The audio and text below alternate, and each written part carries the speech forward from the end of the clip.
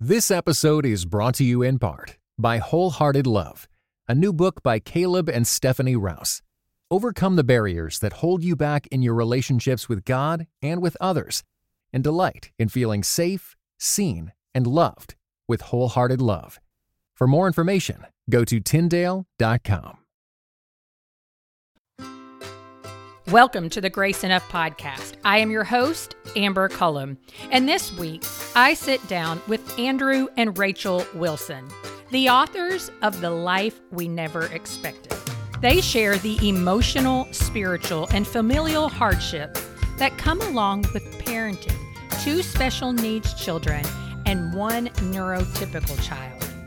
They talk about turning to God again and again, and choosing to trust His goodness in the midst of hardships. They also share some of the gifts God has given them through parenting children with regressive autism. Our conversation is real and deep and filled with the grace of God. So consider who in your life would be encouraged by today's conversation. Maybe it's a mom with special needs children. Maybe it's a teacher. Maybe it's an aunt who wants to serve her autistic niece or nephew. Maybe it's your pastor or neighbor. Will you text or email them today's episode as an encouragement? As we begin, I want to thank my friend Whitney Weckner for introducing me to Andrew and Rachel's story.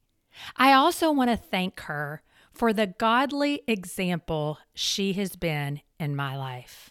Thanks, Whitney.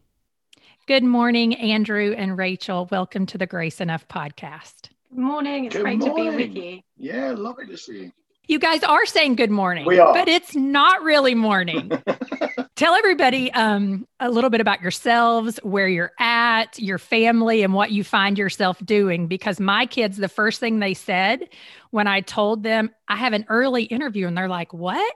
I said, well, because they are over, and I was telling you guys were in England, or is it Great Britain, whichever. And they're like, oh, we can't wait to hear their accent. Oh, you don't disappoint them. I'm pretty convinced the only reason Americans listen to my preaching is because I'm doing it with my accent. People seem to think that you're making sense when So I'm Andrew Wilson. I'm a teaching pastor at King's Church in London, but we live in a town called Eastbourne, which is just on the sea. So we're about a mile or 2 from the sea, speaking to you now, and on the south coast. We have 3 children, who I'm sure Rachel will say something about as well. And we wrote a book together called The Life We Never Expected, which I think is mainly the reason why we're having this conversation. I've written about a few other things as well. It's a joy to be with you. Awesome. Thanks so much. Rachel. Yeah, so I'm Rachel. I grew up in Eastbourne. I've stayed in the town I was born in. I'm a mum of 3 kids. So our kids now are 11. Hang on, one of our kids is 11 tomorrow, in fact. So 11, 12, and 5. So we've got Zeke, who's the oldest, Anna, who's our middle child, and Sam, who we've actually had since we wrote the book. I remember my oldest is 11, and he turned 11 back in March, but right after he turned 11, I was doing the same thing. People were asking my kids' ages, and I'm like, oh, wait a minute. Yeah. He just turned 11. Or no, wait, maybe he's still 10. And so it's like, he's a preteen, basically, and that says enough, right? Yeah. So take me back to when you guys first became parents. What did life look like for you then? Like as far as in work, family dynamics, life at home, what did it look like? Age gap between us. So I was 30 when Zeke was born, and Rach was 23. I was about 24. And so, we were both in sort of in a leadership, kind of part of a leadership team in a church. I was working with the church. I had just become, we call them elders, a pastor in the church, and university. You'd been university and then done a couple of years of work in a sort of regular job.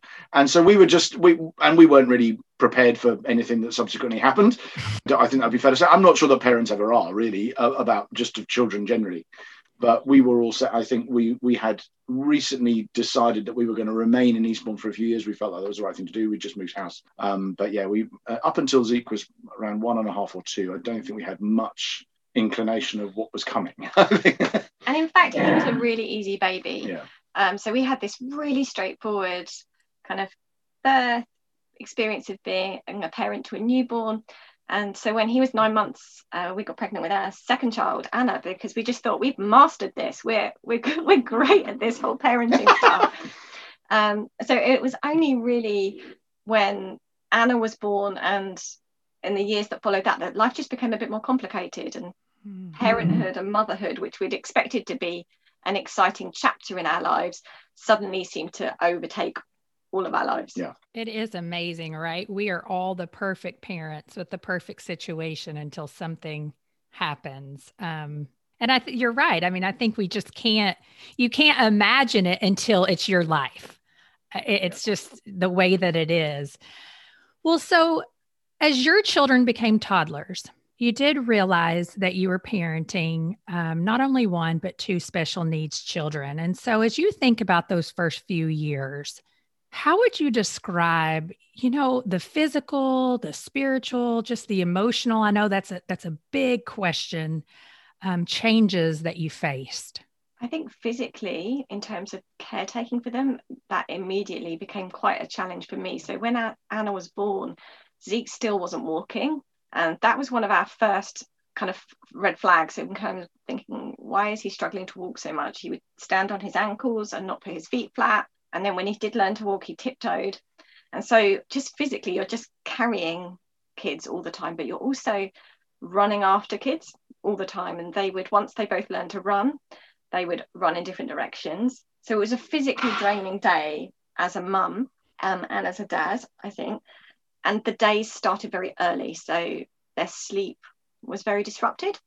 So we would often start the day at kind of 4 a.m, and then we would keep going and just crash when the evening came. But as well as those physical challenges of just meeting their needs, you're also trying to process emotionally and spiritually the life you didn't really expect and didn't see coming and hadn't prepared for. So we were trying to navigate at the same time as trying to process some of the emotions and the grief that came really with so having some unmet expectations in parenting. Yeah. What do you feel like spiritually, when you really started down that road of realizing my children are autistic, they have different needs, I don't really know what my future is going to look like. What would you say spiritually? Andrew, maybe you can answer that one. Yeah, I think it's probably kind of different with both of them. I think with Zeke, so I mean, your listeners may know anyway, but probably not. So Zeke, they both had regressive autism. So the real sadness of it was not, in a sense, the classic autistic diagnosis, although that can be very challenging as well. Lots of friends whose kids, that's their experience. But for us, it was really the fact that the child got to 18 months, 2 years, 2.5, and then went backwards developmentally. So that was the real, and that was having had it with Zeke, who regressed for about 9 months. We thought, okay, we're through this, and I think probably felt like, all right, this is going to be a bit of a chat. We had that at the same time as we had Anna was sort of 6, 9, 12 months. But I think I then thought that Anna would be, quote, neurotypical, or lead a more normal kind of life as we understood it. And so for Zeke, in some ways, it was very physically tiring, but I don't think I had the spiritual or perhaps quite the same emotional, or, Rachel did, but I don't think I did. I then had a massive sort of emotional apocalypse implosion when Anna was diagnosed, because having had it once and then thought, now we're all good. Anna then not only regressed, but she did it much, much more so for much longer. So for twice as long, nearly 18 months. And she was just daily losing skills. So one day she could make a star with her fingers, the next day she couldn't. We've still got video of her singing a song, which she could never do now and hasn't been able to do since, really. So loads of things like that and I think that was much more like, God, how can this possibly be good? How could this ever be now, obviously, that question in some ways presents itself for all manner of different trials in life. It just happened that in our lives, or at least in my life, that was the one that prompted it. And so in some ways, I don't think I'd realized the significance of what had happened to Zeke until it was already happening to Anna. Very withdrawn and very upset and very anxious, and would burst into tears if someone laughed or cried or all sorts of things. So that was challenging, but I don't recall having the kind of God, why in the same way when Zeke was 3 as I did when Anna was 2.5, and then I realised, wow, this is happening again, and actually a lot more so. And Anna to this day is really very disabled. That she's very limited in what she can do. Okay. Runs around, plays football, chats away, like takes some exams. I mean, he's much, he's still definitely got a disability, and you can see in all sorts of ways, but he's recovered well beyond what we expected, whereas Anna is still a long way below what we had hoped at the age of 3 or 4 she would be. Yeah, I think there was a loneliness aspect with the second diagnosis. So with the first diagnosis, we had friends who had one kid with special needs, and so we felt like we had people to copy and to learn from. Whereas I think when Anna was diagnosed, we didn't know anyone who had 2 kids with special needs, and at that point we didn't think we'd be able to cope with having more children either. So there was a real loneliness in those few years of walking through a different family experience to what we'd expected. Yeah, well, and it brings me to want to ask the question too. You guys did end up having a third child who is neurotypical. Am I correct in that assumption? That's right. But I just want to ask you, Rachel, what was that thought process like in that experience when now you are pregnant again? Like, were there a lot of fears involved with that? Was that a planned pregnancy? Because I personally know that as a mom, it would be hard for me to not be afraid that this is going to happen again. And that has nothing to do with you not loving your children. Yeah. It's a sacrifice. Yeah. It was something we talked about probably every week for 4 years. We're both from big families. We had a really deep desire for a child, but there were all sorts of questions we had about whether we could manage it physically, financially, spiritually, maritally, mental health wise. All those things actually were questions that we really had to work through. And I think we reached a real place of faith before trying for a third baby. He's very much a planned pregnancy, that we reached a point of faith where we said, God, we believe you're going to bless us no matter what, and we know you're going to go through this with us, and we've got faith for whatever happens next. Having said that, coming to that place of faith before you have a pregnancy, it was really challenging, particularly once he was born. He was late to hit all of his milestones, so we were really in a position, we were praying a lot.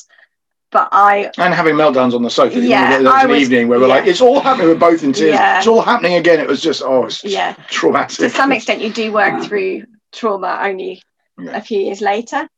God's been incredibly kind to us with really unexpected blessings, not just with Sam not having to go through some of the challenges that the other 2 had to overcome in their early years, but also in the relationship between our boys was something we never could have anticipated. They have a really close bond, and although the age gap is kind of 7.5 years, it feels much less than that, and they are really good friends. And so there's all these wonderful unexpected blessings. I love that. And we are going to talk about that a little bit more as we move along. But there's something, Rachel, that early on that you said after your children were diagnosed. You said you read a Charles Spurgeon quote that said, "I've learned to kiss the wave that throws me against the rock of ages." And you said, "I remember thinking I'll never get to where I can kiss that wave." Expound on that a bit, and where you're at now when it comes to quote unquote kissing that wave.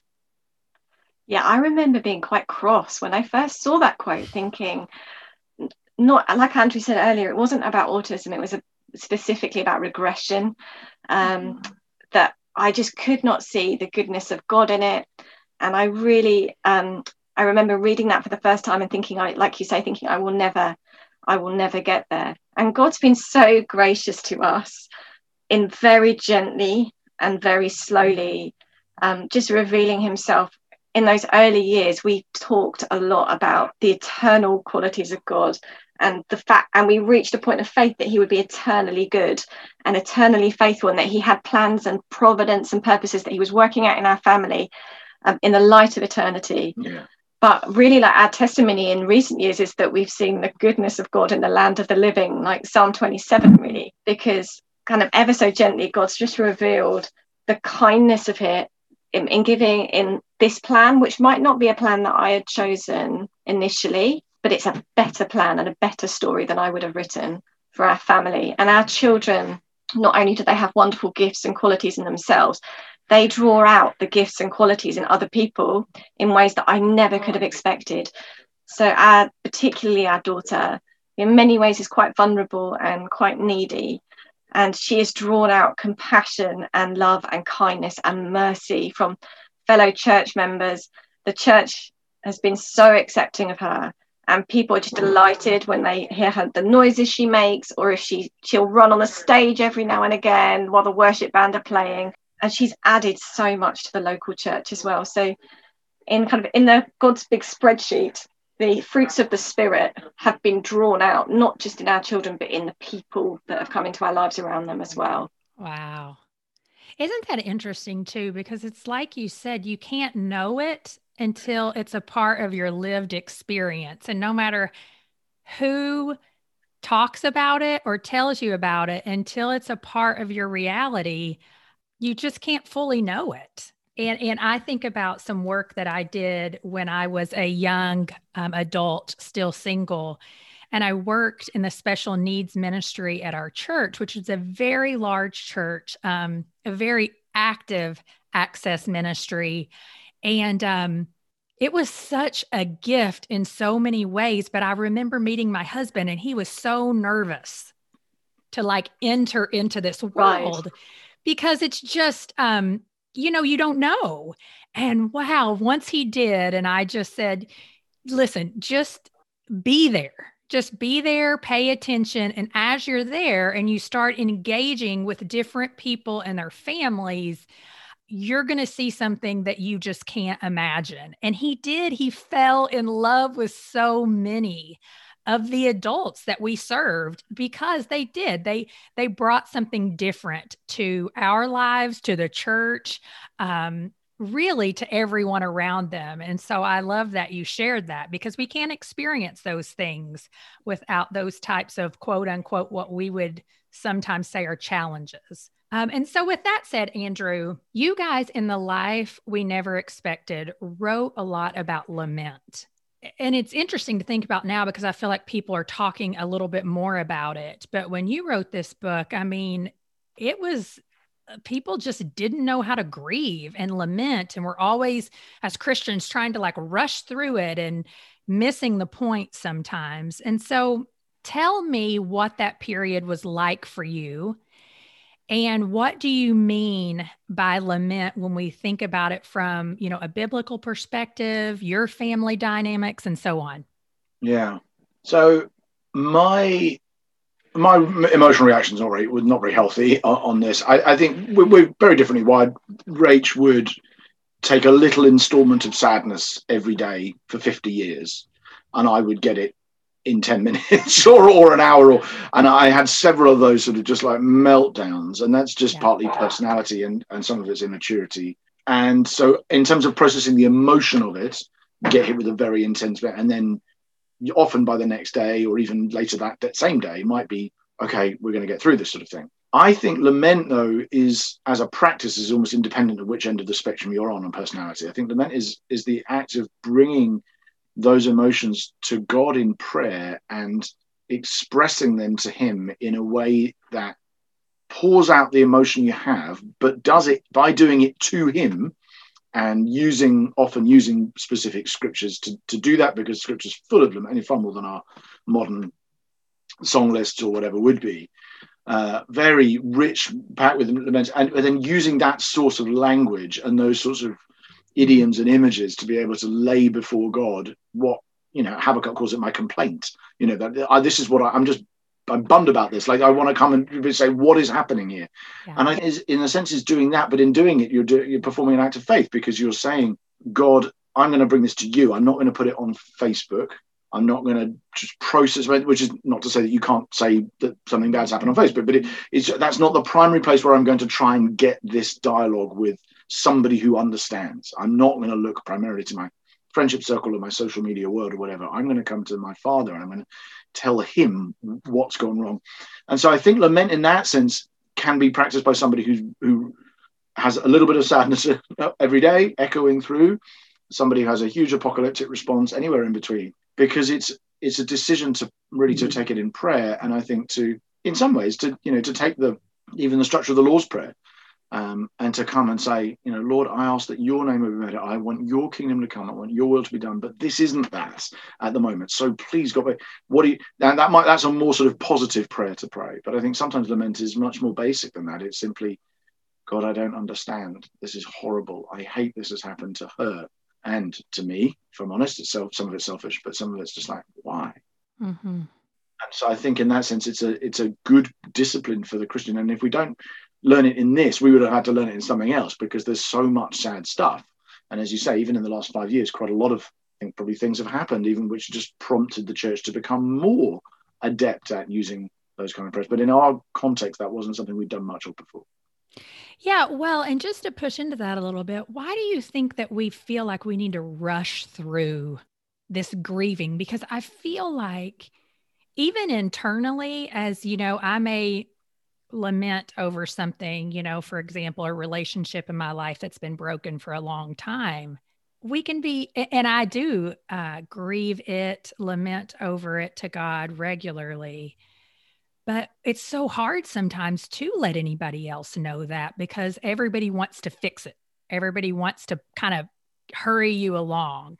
Do you have any thoughts on, just that hurrying process, and kind of maybe how we can draw back a little bit and stop telling people to just get over it? It's quite deep within us, isn't it, to want to narrate a particular story in our own lives or in somebody else's life, to act as the narrator and to say, oh, this happened because of this, or to silver line it, or feel like we have to defend God's honor and say, oh, it's okay because of this, or if this hadn't happened, this never would have happened. And it can be really hard as Christians in those moments with friends and family to sit back and to go, no, God's a good narrator. Let's trust him that over time, in the course of history, in the course of life, our lifetimes and generations, he will be faithful. He will be good. The pressure on me is not on me to narrate this experience and to have a testimony ready for Sunday morning. Oh. We rush others through it too. I think we are trying to rush through it ourselves because we want to get there. And we also want to rush other people through it sometimes because their own ambiguity and struggle is difficult for us, in that, I see a friend of mine experiencing something really tragic, and it raises questions about God for me, or it raises questions about, is that going to happen to me? And I almost want to reassure myself that there's a story here that makes sense of it and fits. And right now it's all right. Back to happy. And I'm very like that because I'm quite an upbeat person, and I want everyone to be smiling all the time.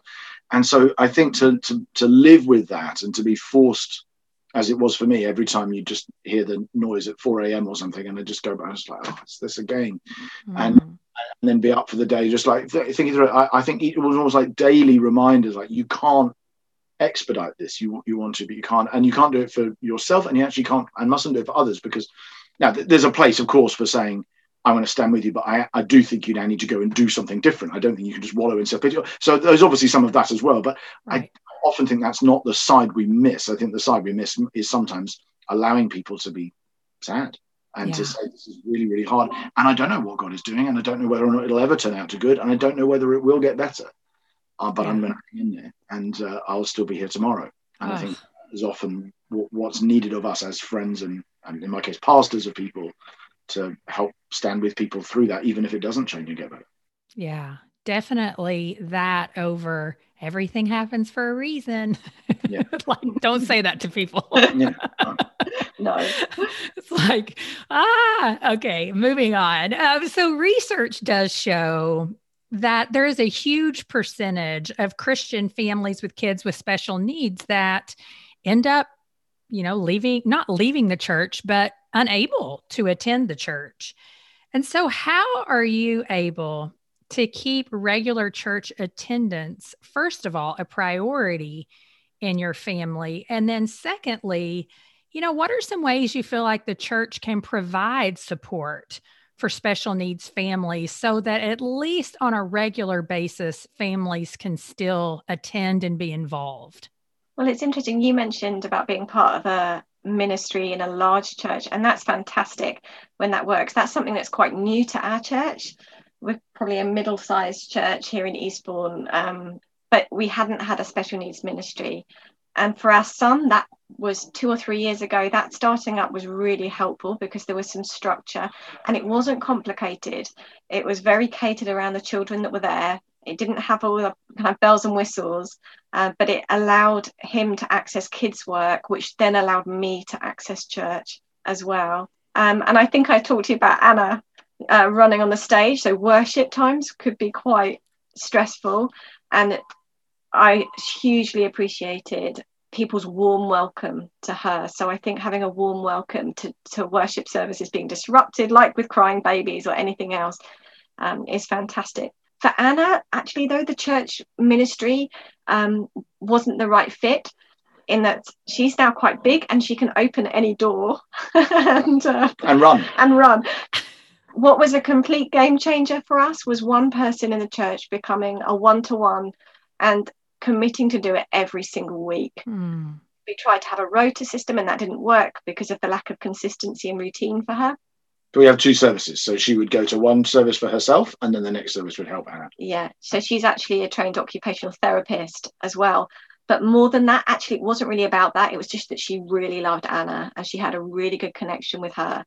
And our church life would not work without this woman. She's someone who's really integral to our family now, not just to our church life. Which we haven't been to church in person as a family for 14 or 15 months, but we've still been seeing Jen every Sunday morning at the time we would normally see her at church with Anna, because that's just worked so well. I think we're about to enter a new season in terms of navigating special needs ministry, because here in the UK, lockdown rules are still quite strict. And so we have our next phase is how do we get Anna back into church? We've just been able to do that a little bit with the boys, but getting her back in with social distancing, any parent listening with a special needs child and 2-meter rule will know that is hard to navigate. So that's going to be our next challenge, I think, this coming summer. Yeah. Well, and so maybe one of the things too with a smaller church is just really beginning to pray for a couple of those people to rise up that have that one-on-one connection, because that's the thing. I mean, that I noticed in a smaller church, it can almost be harder because it's harder to have, like, oh, this classroom is just for someone who maybe does have a special needs child or adult child, because you don't have as many volunteers to go around. And so trying to navigate that can be even a little bit more challenging. Yeah. And I think often church leaders can feel the pressure to create a one-size-fits-all system. And we've really appreciated sometimes just individual church members recognizing the gifts and qualities in our kids, building a connection with them. That's been what's really helped. And I think sometimes you can overcomplicate it with special needs ministry. You're looking at the person who's standing right in front of you. That's whose needs you're trying to meet, rather than trying to meet every single person who might potentially walk through the door. You can be, as time goes on, at least in a church our size. Yeah, that's a good point. Like, we don't have to plan for what's going to happen for the next 2 years, but let's do what we need to do right now for what's in front of us. Yeah. Well, so this is for really either one of you or both. Special needs parenting, it is a full-time job. Some of these questions, like I told you before, came from one of my dear friends, Whitney, who has special needs children. She just has a lot of children, so they're always navigating that. And you guys have kind of talked about this in your church, but finding a babysitter, a caregiver, that can be impossible sometimes in seasons. And so, how have you guys navigated through just trying to keep your marriage healthy, dating one another, some boundaries, even with pouring into your neurotypical child? Do you have maybe some words that you would share with us about that, or, just any tips really? Yeah, I think what I would love to say is that we had reached a solution in terms of childcare that was going to stay the same. Whereas I find that we find something that works, we find someone that works, and it will work for maybe if we're lucky 2 years. It tends to be a lot of our childcare is done by student nurses or people who are at university, and then they graduate, and so you then have to start again afresh with somebody new. But going through that cycle of trying to find people is definitely worth it, because that's enabled us to have boundaries in our marriage and some time away, which has become really important, particularly once our older two, when they were at their most demanding. My parents lived nearby and kindly stepped in and gave us 2 nights away a year, and that helped. But we've also needed more regular time together than that, and so that's been dependent upon finding often not one person, but we've had to find 2 people who will work together, because Anna needs one-to-one, and then now we can get by with the boys having one other person, but those 2 people obviously need to be working together all the time. So it's a lot of time just on the calendar app on my phone trying to fill just doing administration. It's an administrative challenge, isn't it? That's for at the moment. That's the, and I think it varies, because we probably had times when it might have been primarily a financial challenge, and sometimes it's a recruitment challenge, and sometimes it's just a logistical faff. Lots of time, all of which falls on Rachel rather than on me, by the way. So I just sort of breeze over. Oh, who's looking after them today? But but I do think, and most people probably don't need persuading to do this, but I do think that committing, saying this is our long-term health as a family is dependent on some measure of time without these guys dominating our day. As I said, that was, as Rose said, we did 2 nights away once a year for several years when it was at its most, and that was all it was. Obviously, we had a lot of time together in the evenings when the children were asleep, but that was the only time we had like that. But it made an enormous amount of difference, and we still do it, even though in some ways it's less pressing and urgent, because our marriage will not do well, and our kids in the end won't do well if we don't make a priority of it. But it has been, and often it doesn't last 2 years. Most of it doesn't last 2 years, does it? People are around, something works for 9 months, 12 months. We had somebody live with us for 2 years, with us for a year. That was the solution for a while. There's all sorts of things we've done. Sometimes we now divide in rules, split them in 3. You have this one, you have this one. We've done all kinds of things to try and make it work, and they've generally worked for a season, and then we've had to reinvent things, and I'm sure that'll happen again. And I think you mentioned about neurotypical child. We're really aware this is something we are going to have to learn, and we need wisdom from other people on this as well. It was interesting. A friend of mine has a son with Down syndrome. He's about 25 now. He's the youngest of 4 children. And when he was born, she was told by a charity, your other 3 kids are going to be absolutely fine. You need to put all of your focus onto this son. He's going to need all of your focus. And they decided to reject that advice, and that wasn't the right way forward. And I've just found that really helpful as well. We cannot do that. Yeah. There are situations in which Anna's needs in particular are likely to dominate, and to some extent we need to compensate for that as well by pouring into our sons with their differing needs as well. Well, and Rachel, I would ask you too, because I know, just being the mom of 3 kids, in all very fortunate that they are neurotypical. I mean, the administrative task of that gets overwhelming, even, because no matter, we're still trying to schedule, like, this person's doing this, and what are all the things? How do you find time to recharge and just say, okay, I know I need to make all these things a priority, so I've got to make sure that I get all of this scheduled for their childcare, so on and so forth. But I personally, need to take time to spend with the Lord and just to recharge myself. Have you found making that a priority really valuable as well? It is something that I think I became really dependent upon those short times with God when things were really difficult. So it's something that came into play with, like, even lunchtime naps. I tried to make it the first thing that I did, which is such a sacrifice, because if they do sleep in the day, then there's 20 different things that you should be doing at that time, like if they're sleeping in the day. So I really tried to make just reading my Bible or worshipping often, or reading a psalm. I found it hard to focus because I was tired. But I tried to make that routine work. It has got easier since they've started school. I'm really fortunate. I've only just re-entered doing some paid work, but I'm fortunate to have been able to have the time they've been at school to have a bit more control over my day, and to often leave the house. So it doesn't really work for me often to be at home and to read my Bible. So that's been something that's frequently happened in a coffee shop or somewhere where I can't see the carnage around me. That's right. Sometimes you just got to get out, right?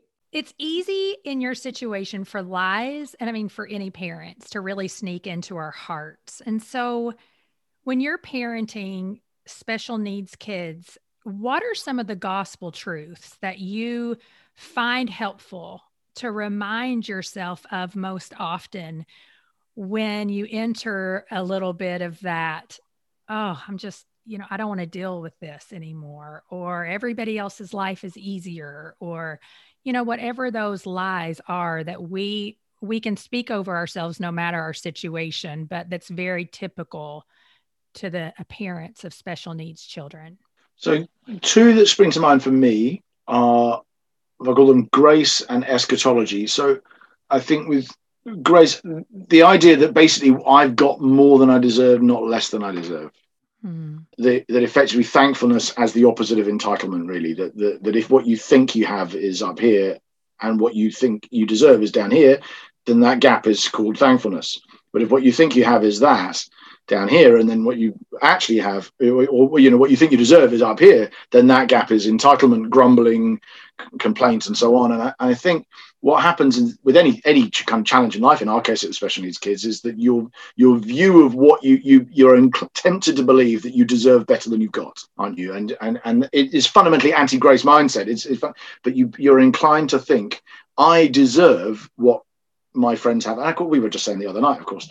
Now our kids are 12, 11 and 5. All of our friends have had, one of them, it was a cancer challenge. One of them, it might be more, marriage challenge or a family challenge or a parent dying, or also everybody goes through it. It just happens in our case that what the enemy does is at that point to go, right, you need to exaggerate how much you deserve and minimize what you have. And the gospel of grace is effectively trying to force you to go, no, I don't deserve anything. And actually look how much I've been given. So I think that's one. And the other one is probably, do you want to talk about eschatology or hope, or have you got another one you want to talk about? I think for me, when you were mentioning lies that's come around your head, I think for me, particularly with the children, Anna's had repeated regressions over the last few years, and it can feel like you're walking in circles, and this is pointless, and we're just back to the beginning again. And I've found it really helpful. I think Romans 5, it talks about suffering producing endurance, and an endurance character, and character hope, and hope does not put us to shame. That's been a helpful promise in terms of going, we are not just walking in circles. God is doing something, and he is producing fruit in our lives, and we are not back to square one, because that's a lie I've really had to tackle, I think, with regression particularly. Well, tell me, when we, just going back to how Sam and his brother, their relationship, how it's developed, and I love that they have a special bond. It's interesting because my two boys, I have boy, girl, boy as well, and they're 5.5 years apart. And once I brought my oldest son into a hybrid model school where he goes to school 2 days a week, but then he's homeschooled 3 days a week. It was amazing to me to watch those two develop a relationship that I don't think they would have ever had all three of my kids been in normal school, because they just don't see each other. The gap is so big. So I love to hear that your boys have this special relationship too. But how does Sam do with his siblings? Because as Whitney had said, they all love one another, but sometimes it is really exhausting to be the neurotypical kid with, the brothers and the sisters that are just so needy.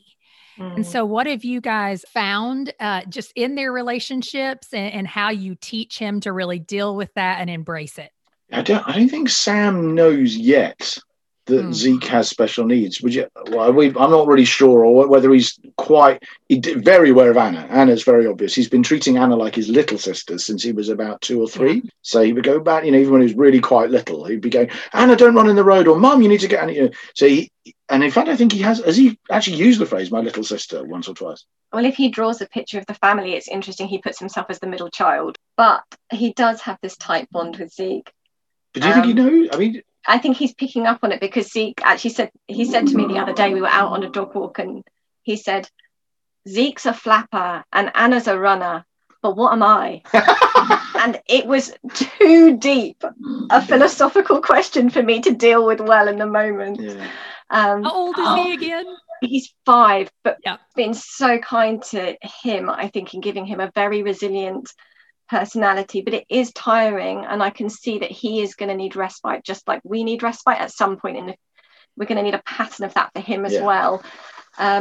Even things like Anna really seeks him out, but she says the same thing over and over. So she'll say, tickle, tickle, and as soon as he's tickled her, tickle, tickle, tickle, and he'll say, oh mum, I've tickled her, I can't do it anymore. So I think expecting him to get tired as well as us to get tired is fair and important, and something we're going to have to adapt to as time goes on. Yes, in some ways, I don't think your question has an answer yet for Zeke, because I don't think he's that aware of it. But I'd forgotten about that comment. That's interesting. But with Anna, he's been very aware of it for a while. And I think we just need to give him the space like we need to give ourselves.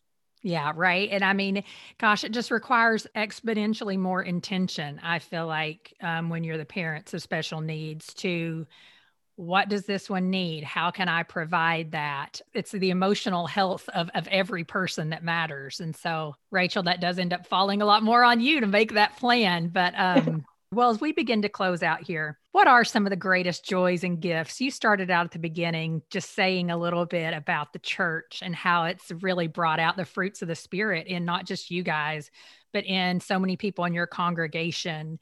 But what are some of the other greatest joys and gifts that you have received that you think you would have missed out on if you weren't the parents of children with regressive autism? I think the points of connection that you get, which you often have to work much harder for with kids with special needs. Sometimes I would set out to do an activity that I felt would be a bonding activity, things like baking together or going to this club or going to this place and eating cake together or something. And I just realized a friend of mine really helped me with giving the image of a tennis match, where she was saying almost every time you're initiating, it feels like you're serving the ball into a part of the court where they're not there.